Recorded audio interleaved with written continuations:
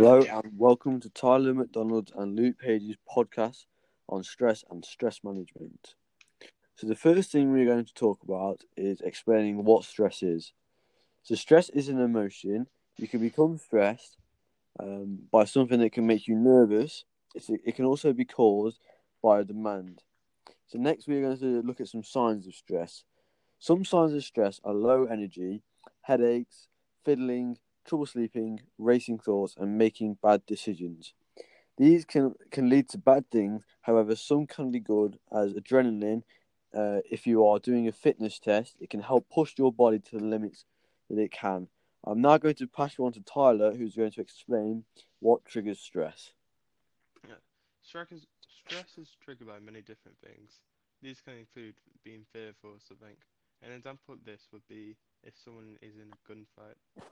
They might have an increased level of fear because they are scared they will die. Another cause is by being under a lot of pressure to do a task. How to reduce stress. Ways to reduce stress is to listen to music to calm you down.